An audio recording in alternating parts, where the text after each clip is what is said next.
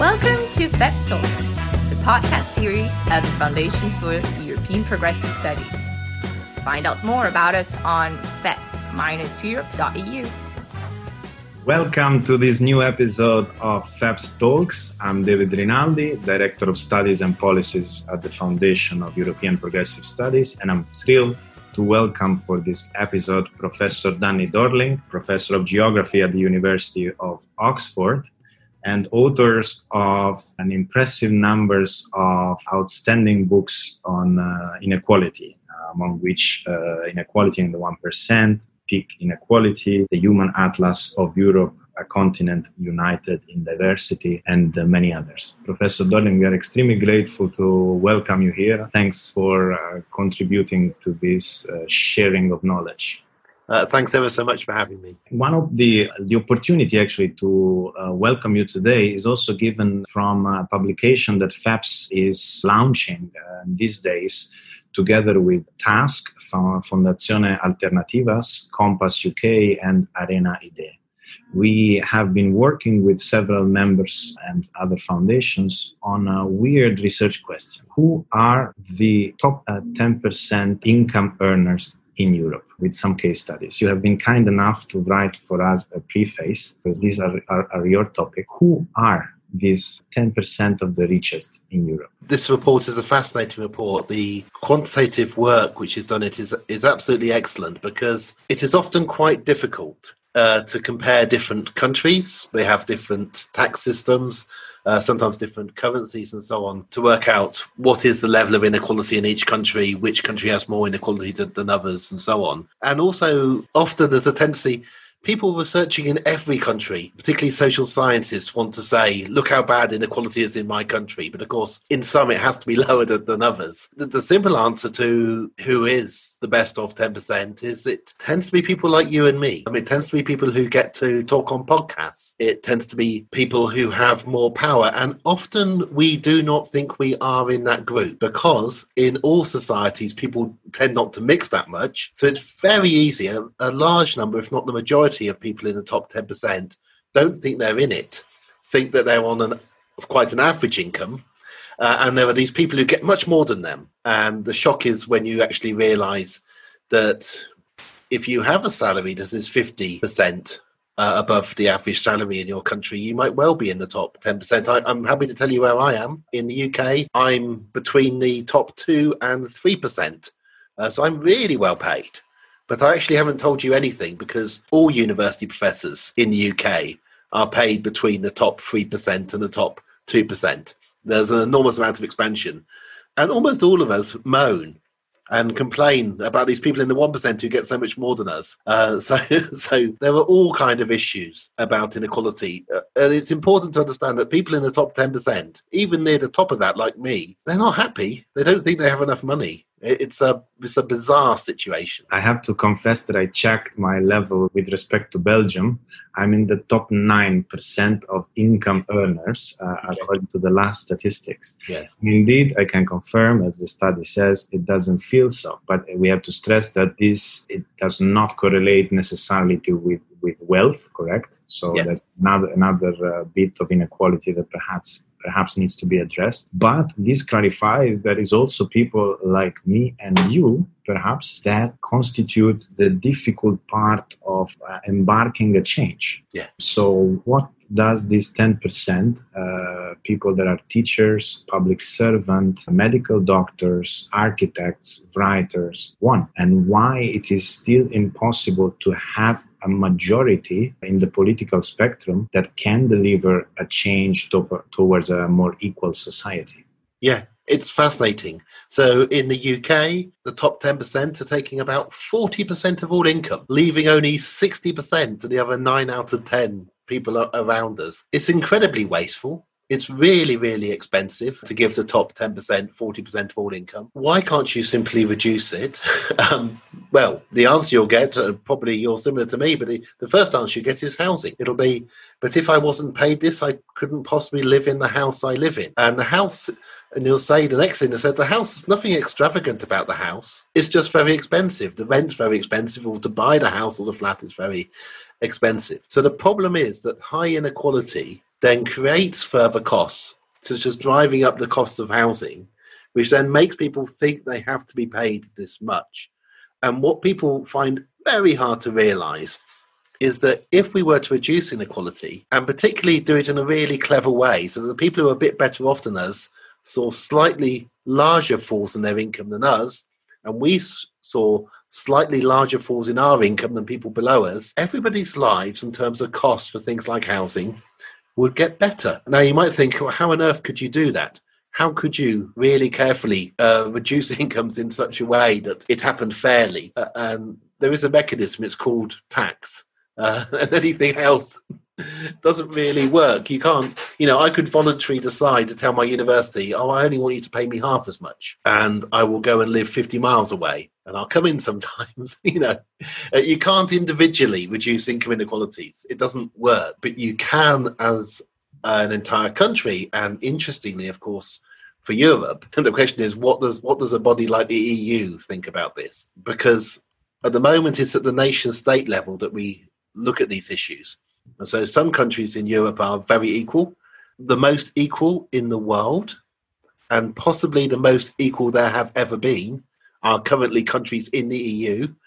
And some countries in Europe are very unequal because it's seen as a kind of national decision what level of inequality you're willing to live with. The neoliberal narrative somehow tried to hint at the fact that a certain level of economic inequality is necessary for economic development. Yes. I think you wrote on this on your essay on do we need economic inequality? Something like in this neoliberal frame of linked, if you want, to the American dream, you need strong even economic inequalities to reward people for their hard work, to address meritocracy. So you work harder, you're smarter, and you have the right to become richer. Mm-hmm. So what are your counter-arguments to this? And my question would be also, should we accept just lower economic inequalities, but some of them are somehow needed? Or it is the entire system and logic that is full of flaws and we have to restart thinking in a completely different manner? It's a brilliant question. There's a constant refrain over the last 2 centuries of people defending inequality, saying it's very good. Normally people who are very rich, trying to explain why it's a good thing that they're very rich, but also people who are paid by very rich people, think tanks funded by the very rich, whose job is to say things that the people funding them like to hear. But there also are a small number of people who actually believe this, that inequality is good. I've come to the belief that they're genuine, as these people who believe it, and they are driven by greed and selfishness, and they think everybody else is like them. Now, the problem with their belief is the evidence. The problem is that in these most equal countries in Europe, which are the Nordic countries, Denmark, and so on, to an extent Germany, people are quite productive. In fact, they're more productive than in the most unequal countries. So the argument that you need inequality to reward effort sounds plausible until you look at the evidence. The really interesting question is, at what level of greater equality might things start to go wrong? But as yet, we've got nowhere near that level to actually locate it. The most equitable countries in Europe are the most productive at the moment. People often then go and cite communism. They say, equality is communism, without ever looking at communist societies, say China is the obvious one, which are highly unequal. China has an income inequality difference which is as big as the United States, bigger than anywhere in Europe.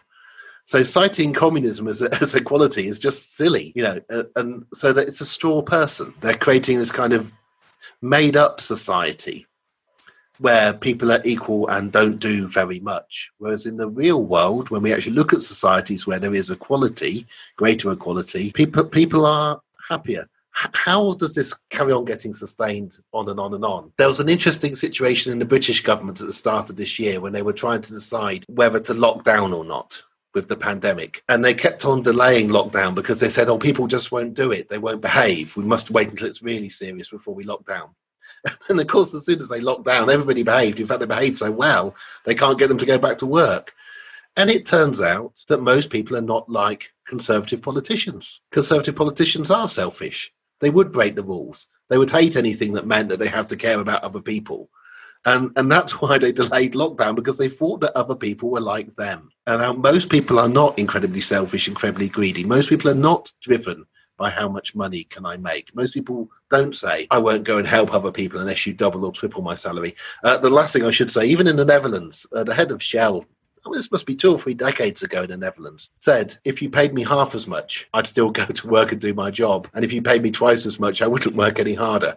And that's from 30 years ago. That's indeed very true. But my question therefore remains, if even people like me and you, in the top 10%, we are looking for a fairer society, free from different type of inequalities, why we can't come up with a political majority? So what are the hurdles, the difficulty in transforming these feelings that even in some parts of the richest electorate are present? What prevent our governments and our parliamentary assembly to become, those that are championing equality? Yeah, it's a brilliant question, and there are many reasons that have been identified. One is that inequality is a complex concept. You're talking about a difference between numbers, so you're actually asking people to think about a gap, and it's different from talking about child poverty, which is a single thing, a total number of children.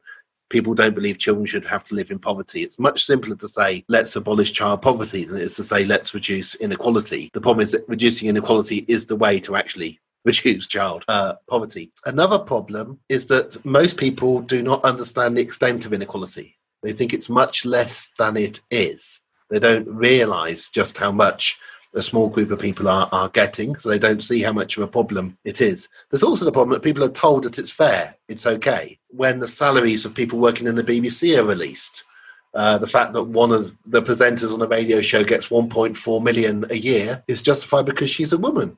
Also, that's greater equality then between women and men.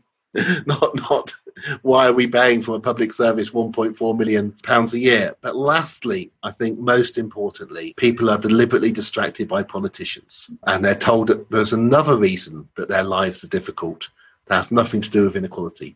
So when the bottom 90% of society are having to live on just 60% of all income and are finding it hard to house themselves, or the schools that their children go to are crowded or they can't get a job, instead of being told this is what happens when you become more unequal, it wasn't like this when we were more equal, they're told, oh, it's the immigrants. It's the immigrants that are taking the houses away from you. It's the immigrants who are taking the jobs.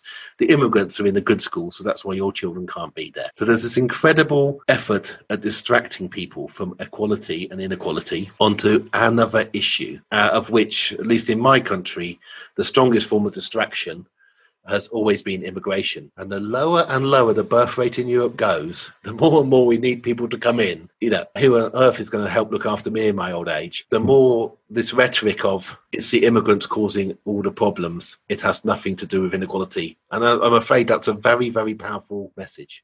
So now that you have started talking about the role of the governments and the public sector, I think you mentioned before taxation as a necessary way in which some redistribution from the top level to the lower ones has to happen. But what are the means that have proven successful in the near past? And I'm thinking particularly about pre-redistribution and public services. Oh, there's all kinds of ways. I mean, what we forget is over the course of the last 100 years, almost exactly 100 years, in most decades we've been successful. Inequality peaked in almost every country in Europe around the time of the First World War. That was a time when people everywhere in Europe had servants, the rich, when the rich had big houses and so on. And in almost every European country, for decade after decade, for a majority of the last 100 years, economic inequality rose. It's only been since the 1980s that we've seen this increase in inequality. Often people didn't notice what was successful. Pre-distribution is a complicated word. It just means not paying people at the top more and increasing the salaries at the bottom when, say, inflation rises, so that the gap between the rich and poor falls. And this is what occurred in the 1920s, 30s, 40s and 50s. Salaries at the top didn't rise. Salaries at the bottom did rise, and the gap fell.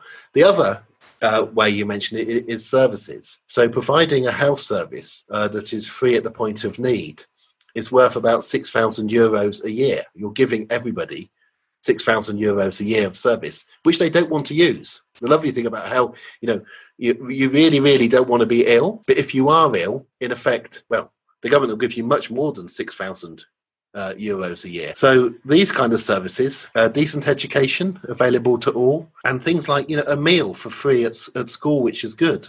These are all forms of increased equality, and all of them can be taken away. So in my country, 7% of children have an education where 2 to 3 to 4, sometimes 6 times as much is spent on those children. And the other 93% of children have less and less spent on them, because we divide our education between private and public. You can take away benefits like unemployment benefits. They used to be twice as big in Britain than they are now. So there's all kind of ways. Oh, and you can take away universities. You might not think so, but again, what my country's really good at, England in particular, is showing you what happens if you become really unequal. And in case you don't imagine how much you could do it. So we have privatised universities. They cost 10 or 11,000 euros a year to go to. More, by the way, now, if you come from the mainland of Europe. Don't underestimate. Once you allow inequality to rise, the people who like inequality keep on trying to find new ways to increase it even more. And then eventually, when you're worrying about immigrants, you start worrying about other Europeans as immigrants, and you say that they can't come either. And a new bizarre situation has to occur every year. You can't keep on stoking up inequality without coming up with even more, I must say, slightly mad ideas about why it's okay to be this unequal. I think the consequences that you describe are visible to everybody, as well as the disaffection of European people to politics and their trust to public institutions and to established parties as well. So I think that is a big consequence of increasing inequalities. Yes, but don't get depressed about it. You can produce quite a nice, strong correlation between turnout in elections and equality. People are, certainly across Europe, but even stronger if you include the United States as well, where turnout is much lower and, of course, inequality is higher. In the most unequal states of the USA, like Alabama and Mississippi, people are least likely to vote. In the most equitable parts of Europe, people are most likely to vote. So if you're interested in democracy, you need greater economic inequality.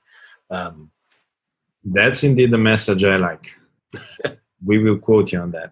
I actually have my last question to you, Professor Dorling, which actually is my second last, because then I have a bonus question. Okay. Last question, to go through your book on the Human Atlas of Europe, A Continent United in Diversity. That's the title of the atlas that you put forward. Because what we discussed so far, it mostly inequalities within a country. But there are also large inequalities across countries. And particularly for a continent and for a political project like Europe that would like to unite people, inequality has an additional degree of problem when it comes to identify policies that are good for everybody. So what is actually your human atlas? How are we different across Europe? What came to you as striking? When we drew this, I should say that 3 of us made this. The main author was Dimitris Ballas, who grew up in Greece, who studied in England, and who now lives in Groningen in the Netherlands. And the maps in the Human Atlas of Europe were drawn by Ben Hennig, who was born in Switzerland but is German and now works at the university in Iceland. And that kind of illustrates part of the European project has been very good for the top 10%. I'll put it that way. It's the top 10% who have moved between European countries like my colleagues have and enjoyed that. People elsewhere in the income distribution, it has not so obviously benefited them. It has benefited them, but not in a way that they can personally see in their lives.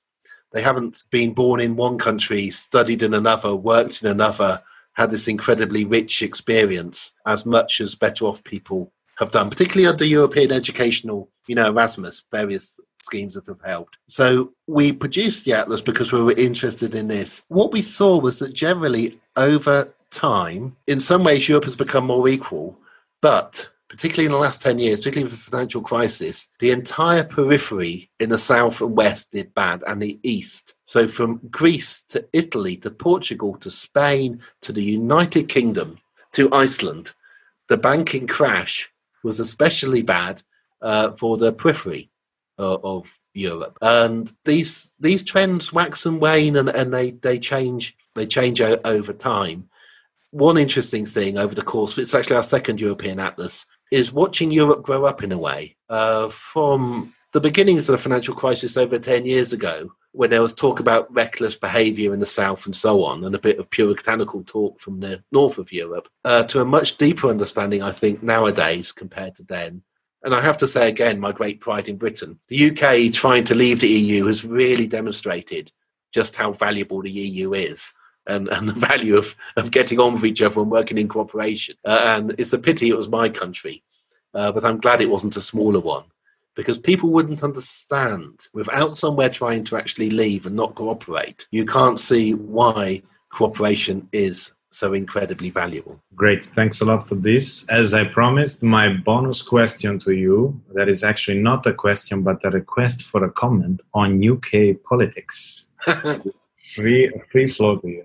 Okay, well, I've given you some. At the moment, it is bizarre. One of the books I wrote recently is called Rule Britannia, with my colleague Sally Tomlinson, about UK politics and Brexit. And we updated it recently. It was published, second edition this June. They are extreme.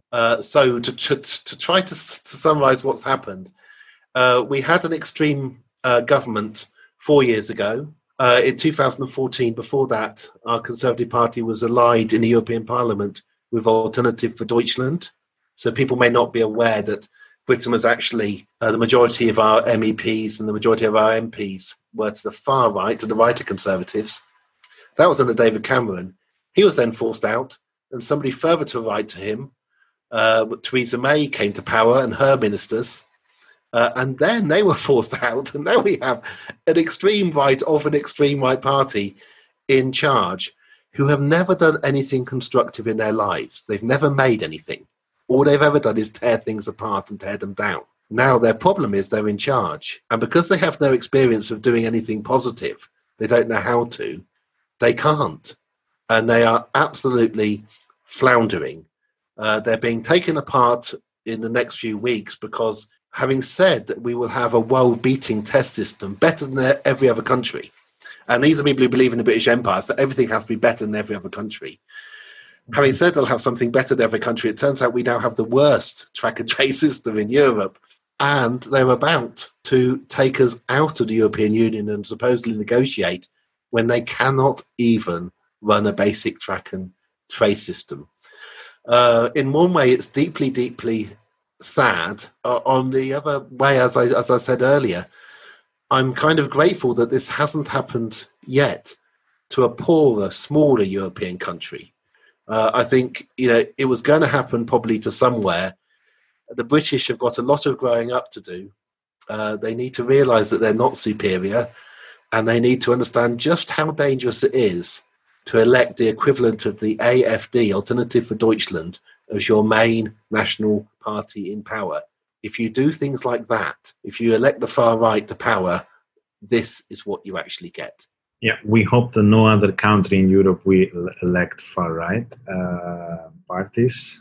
We thank you a lot for today's contribution to the FEPS talks. It was enriching. Thanks a lot. Thanks as well for your contribution to the FEPS task Fondazione Alternativas, Compass and Arena Idee report on inequality and the top 10% in Europe. We are glad that we will be able to host you on September 23rd for the launch of the publication, and we invite all those that like this topic to click on the report and be present at the event.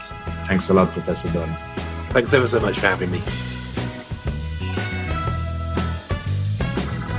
Thank you for your attention. If you found our conversation interesting, do not hesitate to share it on social media with the hashtag FEPSTalks. More is yet to come. Stay tuned.